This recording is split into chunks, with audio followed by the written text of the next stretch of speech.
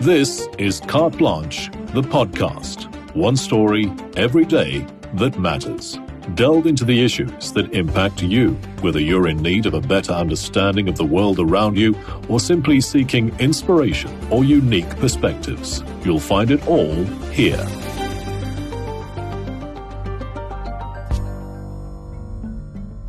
Zuko Nonxuba, the suspended lawyer who allegedly stole millions in medical negligence payouts from young disabled children. Ikwezi Lokusa Special School, meant to be a place of safety for children with physical disabilities. Instead, it's become a place of suffering, alleged abuse, and lack of care. Both these stories were produced by Carte Blanche producer Tarryn Crossman. But telling these stories, witnessing the pain and destruction firsthand, takes its toll. We sit down with Tarryn to get the latest on her investigations and also get a glimpse into what it takes both journalistically and emotionally to bring the most vulnerable of society to the forefront and hold those in power to account. Tarryn, welcome to Carte Blanche, the podcast. It's so great having you on the show. Thank you. Hello. So first off, could you tell us how long you've been with the Carte Blanche team? I'm quite bad with this because I always say like 3 or 4 years, but I think it's much longer. So on and off, I was working on a documentary probably in about 2011. And that's when I did the first story. I did a short version of that documentary for Carte Blanche. So the relationship started a really long time ago. And for our listeners who don't necessarily understand what being a producer entails, could you explain to them just in broad strokes what exactly it is that you do? So for Carte Blanche, it depends on what production you're working on. But for Carte Blanche specifically, the producer role really entails finding the stories, researching them extensively or investigating them, finding the characters, setting up the shoots, writing the questions, and then directing the shoots out in the field, and then bringing that all home and going into post-production, which requires scripting and then sitting in edit for about a week, putting all the visuals together. Gosh, that's very extensive. That's a lot of pieces to put together for one story. Yeah. I want to get straight into the reason why we have you here today. And you are known amongst the Carte Blanche family for telling really hard-hitting human stories that especially highlight injustices faced by some of the most vulnerable within our society. Has this always been your focus as a journalist, or how did you find yourself gravitating towards these really hectic but so important stories? I think it's always been, and I think that's kind of how I connected with Carte Blanche, I guess, and how I started bringing stories to the platform.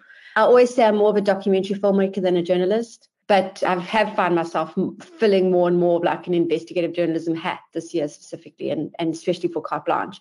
My kind of philosophy with this medium is that we need to use what we do to make the world a better place. And that's what fills my cup as a producer, and why I went into documentary specifically, because we have the power to use these stories for change. And I think that's so important with the work that I do. And often when I'm telling a story, I'm always like, how can I use the medium to change these people's situation for the better? So that's one part of it, like using it for change. But also, I've always been drawn to human interest stories. So I love telling character stories. I hate sounding like, it's hard to put it into words because I hate sounding like, because we're not giving voice to the voiceless. These people have voices, right? We just have the agency to tell the stories. And I often feel that all we're doing is taking these hard truths and packaging them in a way that is digestible to our audiences. Amplifying their stories. Yeah, exactly. So the stories are there, the realities are there. People just aren't looking and they're not listening. And what we have the ability to do is take those stories and make people hear them and make people see what's happening. And that's really important for me. Your most recent stories really did exactly that. It highlighted these stories, it amplified their voices, and it made people very much aware of what's really happening out there. So I want to get into those stories. And the first one is Zuko Nonxuba, a dodgy lawyer who allegedly stole millions of rands in payouts intended for the families of children born with disabilities as a result of medical negligence. Can you tell us firstly how you came across this story? Yeah, it was actually quite random. So I recently moved to the Eastern Cape, actually. It was kind of where I grew up as a kid, and I wanted to come home for a bit. I was more looking, just kind of browsing, really. That's kind of how I start, like looking at different newspapers, etc., focusing on disabled children in the area. And then I went into the archives of a local publication, and that's where I started seeing the stories on this lawyer. And I was like, that is so weird. That's a really large amount of money, because the headlines were talking about 400 million, 600 million that he had been awarded. And I just couldn't understand how I hadn't heard of the story before. And that's how the investigation started. And that was in about February this year. And I really initially thought, okay, I'm going to do a follow-up story and I'm going to profile this guy, kind of like a profile piece on this dodgy lawyer who had got away with such a large amount of money. And then it just got way bigger than I ever imagined. Did you anticipate the story to take up so much time of your life, and also for it to be this extensive? Because I mean, the amounts we're talking about are just astronomical. I mean, first of all, I couldn't believe the amounts I was looking at. And I was mind blown that it wasn't across every newspaper on every channel. Like, why was no one talking about Zuko Nonxuba? If we think about like Digital Vibes, right? Yes. I mean, that was a few million and it was just such a big story. So that was a big thing for me. I couldn't understand why nobody was engaging on this and investigating it. So then I think I started looking at it more and more. And then I think it kind of spiraled when I got a source that brought me files and files and files of the investigation that they'd been doing since about 2016 into Zuko. And it took me a month. I looked at those files and I was just like, oh my God, this is never going to happen. How am I ever going to turn this into a visual story, right? And so I spent months going through those files. It was like reading a fiction story, because the files were largely affidavits from victims, and they were court orders, and they were medical files. And as I was reading about these women and how they had given birth and the fraud, and it was just like you couldn't script it. So that was really how it started escalating, because I could see the magnitude and how many victims there were. And then I think it really spiraled when we went into Umtata and the areas around Umtata and in the former Transkei, and we started meeting people on the ground. When we say we went from village to village, we crisscrossed the former Transkei, we literally did that. I often went in 2 or 3 days early with the camera crew, and all we had was a surname. So we were looking for a name and a surname. I landed up getting the place where we stay in Umtata all the time. There was a guy that worked there, and I said to him, can you just come with me? And he became my local fixer, who I've used extensively now since February on all the stories in that area. He just got in the car with us and we just drove. Okay, so we know she's near Ngobo. So we went to Ngobo, and then we're like, okay, we know that there was a hardware store near the village. Okay, there's a hardware store. This must be the village. And it was a series literally like this. This is how we found people. And then then we would just go to that village and hunt for that surname. That's amazing. And for me, and I know Govind and I discussed this later with the next story, but it's an energy thing, right? And that's what it became. It was like, we had pure intentions. And when you go into a story with pure intentions, the story comes to you because it wants to be told. It wants to be unearthed. And I've always kind of believed that, no matter in all the work that I do. And we truly wanted to help. And that's why it wasn't hard. Like, it was crazy that we found these people. I kept thinking, we'd no way we're going to find this woman. And then we would just literally park at the bottom of a hill and climb where the car couldn't go.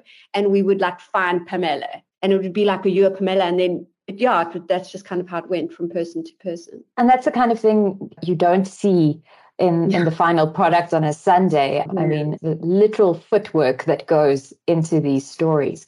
You also mentioned that you were surprised at the fact that this particular story was not extensively covered. Why do you think that is? I don't know. I mean, I have theories. First of all, it's the Eastern Cape. And I think there had been reporting in the local papers like the Dispatch, but it was largely reporting on court documents. In order to tell the story, you have to go into the former Transkei. You had to go into the villages. You had to spend extensive time finding these victims. You couldn't just get phone numbers from somebody and start calling people from Johannesburg or Cape Town and write an article on it. It really needed legwork. And maybe that's why it wasn't reported on extensively. I mean, Zuko was just a lawyer exploiting people that people don't really care about. He was exploiting people that were silenced by where they live geographically, lack of access to them. They had lack of access to the media, lack of access to police. And also, some of them are semi-literate. He came in a suit. They thought he was an amazing. So no one was complaining. Victims weren't coming forward. So it was a hard story to tell, I think. So in terms of the response that you've received following the most recent story on Nonxuba, where you focused on the Legal Practice Council specifically, can you tell us a bit more about the response that you've gotten after that story aired? To backtrack, the story started out and the villain was Zuko, right? And then the villain largely became the LPC. And that was because as far as the investigation we did into the Legal Practice Council, it was very clear that they had been dragging their feet for many years to take action against him. And I think we exposed that in our second story and predominantly in our third story, where we finally managed to actually sit in the room with them. And the response to that interview from the community, the legal community at large, social media, was outcry. I mean, people were horrified that the LPC knew so little compared to what the information that we had on hand, and that they had done so little. So I think, in a way, the Legal Practice Council are also largely to blame. And I think a lot of people online and a lot of people in the legal profession were disappointed with their conduct. We've also seen a very strong response from the legal team that you showed in your third story. Yeah, Armand and yes. Yeah, there's a team of them now. Yeah. So they responded to it in our very first story already. Armand kind of stepped forward to assist with getting some medical assistance for some of these children. Can you tell us a little bit more about what they are currently busy with, the legal team? What is their next step in this very big case against Nonxuba? At this point, they had submitted a sequestration application against Nonxuba and his wife because she was part of the company. She was a director of the company for a period of time. They have submitted both of those, and those are going to court now in October. So that hearing will happen in October. At the same time, they are also applying to the Fidelity Fund to access funds for the 11 plaintiffs that they are dealing with, but more specifically and urgently for Avile. So according to the legal team, they are hoping to have interim payments for Avile by the end of October. Wow. Because I was just about to ask about Avile, because I know we had a short update on him specifically, that we were, along with the Carte Blanche Making a Difference Trust, working to get him firstly to a hostel and then also to get him the necessary assistance he needs. So I'm so happy there is a definitive timeline to his case, at least, because as we've seen, and Masa also reminded the LPC of this, we don't have time anymore. I've been thinking about it a lot because it's been a long investigation. I think Avile was kind of the driving force for me. When we left the village that first night, and you'll see that in story 1, we had to leave, right? So I mean, we went down to that village. The context for finding Avile is we went into Willowvale probably at about 3:00 in the afternoon, me and the camera guy. And it was the last day. We were making our way out of that area and back down to East London. And we drove into Willowvale, and it was late already. And we were doing the interview with Millicent. And then Millicent, because I was under the presumption that her son was really far away, and we actually weren't going to get to film him. And then she said to me, no, he's actually like right here. She kept saying right here in our village. So we said, okay, it was about 4:30 in the afternoon, and it was winter. So we said, well, let's go. We at least will then get to see the boy and have a visual picture, which will really help to explain the narrative. So I convinced the camera guy, and he was like, we shouldn't be going into the Luddy so late at night, but let's go, but let's get out quick, you know. So we went in at about 5:00, the three of us. Millicent got in the car and she was directing it. It was the worst road we had been on the whole journey, and that I would say the worst road we had hit this whole kind of story. There was no road. It was like just huge dongas. We weren't in a 4x4. We were in like a Hyundai or something. We slid, we climbed. I mean, we were going down into that village, and I remember just looking at Clayton, and he was like pale. And he said, I don't think we're going to get out of here. Like we had literally surrendered to sleeping, either on the side of the road or in the village, right? But we were halfway, and he said, should we turn around? And I was like, what's the point? We're halfway. We need to meet Avi there. Let's just go.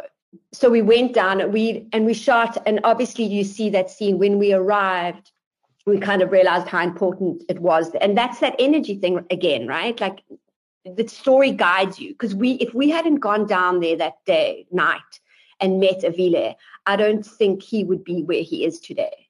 I don't know if he'd be okay, to be completely frank, And the story wouldn't have got to where it was, because I don't know if I would have pushed as hard as I have in the investigation if he wasn't such a pivotal role in my mind the whole time. So we got down there and we found him in the condition that he was in, which was really shocking. He was like lying in his own vomit. He had a bottle in his mouth. He was sweating. He was coughing. He was gasping for air. Anyway, long story short, it got really dark and we left that night in the dark. And Clayton was more shook than I. And he was like, we need to leave. And I was always like, the producer, you're always like, one more shot. I need one more shot. We have to do. But we left that night. We were both really quiet. And I was like, I have to go because I have a young daughter. And I had to get back to East London that night. And I'd been gone the whole week. And I was like, we can't not make it to East London. So we have to go. And we left. And I remember just driving back thinking, I can't believe I'm leaving this child in this village. Every part of me wanted to just pick him up and put him in the car. And it was just like that fine line that these stories take you to, where your human instinct and your professional instinct. And I remember while we were shooting Avile in that thing, Clayton said to me, I can't film him anymore because I feel like I'm violating him, because he had no agency. He was just lying there in this terrible condition. And I said to Clayton, all you can do now is film. Like the best thing you can do for him is film him. So it was hard. That whole scene was just really hard. And that whole day was really hard. And I think that's why we kept going, Now there has been progress in his case, and I'm really, really hoping, and I think everyone who has seen these stories and have heard his story particularly are definitely rooting for him and hoping that we get a really positive resolution to this, and very soon. Well, the thing is, he's doing so well. The Carte Blanche Trust actually funded their transport and facilitated me to actually pick them up and move them to a really amazing care center in East London. I mean, when I phoned Ellie, the woman that runs the care center, I was just started crying when she was talking, because I was like, you are everything we've been looking for this little boy. She was just all heart, because I was like, we don't have a lot of money. The lawyers have come forward and they only can facilitate 3 months. But we're hoping, and I had all these kind of variables, which I was sure she was going to say, look, we can't take him on. And she was just like, put him in a car and bring him. And I was like, well, can we bring him today? And she was like, bring him right now. I will make him a bed. Wow. She was amazing. And the center is amazing. And it's filled with loving women. And I've been to see him a few times now, and he's good. He's like really good. He's still malnourished, and they're slowly bringing him back from a health perspective. But he's okay. He's going to be okay. And that's all thanks to like the people that have come forward. Yeah, like he's okay. He's almost trying to communicate, and when I saw that little boy in the village, I didn't know how much was left in him. And now when I see him, when I go to Ellie's place and I visit him, he's fully there. Like he's smiling almost. His eyes are alight. He's got light. He's engaging. You can see that he's actually registering what's happening around him now. Yeah. Gosh. Wow. Yeah. Well done to you, because I mean, none of this would have been possible if you didn't stick with this story the way you have. Yeah. I mean, and I don't think you can do that for every story. I don't know. You can't. But he's okay now. And I think the lawyers and the team that have come forward, totally pro bono. I mean, these guys are amazing. They send me pictures every day of them together in chambers and in offices fighting for these kids, And for the lawyers to just come forward. I mean, I hit my big line every time I call someone and ask them to please help on the story, like mine coming forward and stuff, is always like, Avile has no more time. So when I was saying to Mohammed, look, how long is this going to take because Avile has no more time. He said to me, how much does he need? We can get it together. And I said, well, if we can pay 3 months up front, and I gave him the quote, whatever, and he was like, we'll do it. Find him somewhere to go. We'll give you the money. These stories always remind me that there are still really, really good people out there.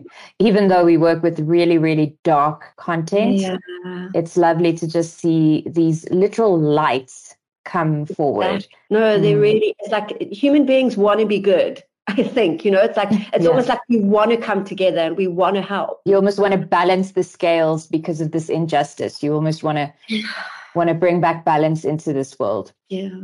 So I want to take us quickly into your next story. And this is also a very big one. And you've been following this one for years. And it's your story or your investigation into Ikwezi Lokusa Special School, also in the Eastern Cape. And this school particularly caters for, I think it's 200 or so disabled children. So can you just take us back to the first time you became aware of this story? Yeah, I mean, this was way back 2018. I can't remember how I got on the story, to be honest with you, but I think I have a passion for the Eastern Cape, because there's just so much injustice here, especially out in the more remote areas where nobody kind of blinks their eyes. So in 2018, I did an investigation at Ikwezi Lokusa, and the conditions were really horrific. And then we did a follow-up story. But as a consequence of that story, there was an organization called Body Stress Release. So once the body stress release team that worked out these parts saw our story, they volunteered to go to Ikwezi Lokusa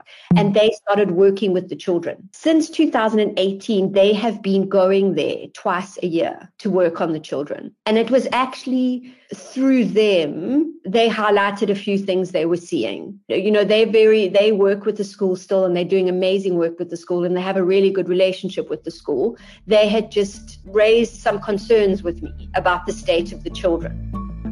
In case you missed any of Tarryn's horrific investigations, you can find them now on Carte Blanche, the podcast, as well as the Carte Blanche website.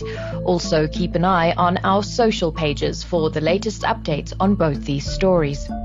Check out our earlier conversation with Masa Kekana and Govan Whittles as they take us behind the scenes to reflect on the emotional toll these stories have had on them. Thanks for joining yet another episode of Carte Blanche, the podcast. Keep the conversation going online. You can find us on Twitter, Facebook, YouTube, and Instagram. Don't forget to rate and review us. Your feedback is always appreciated. And subscribe to our podcast to ensure you don't miss a single episode.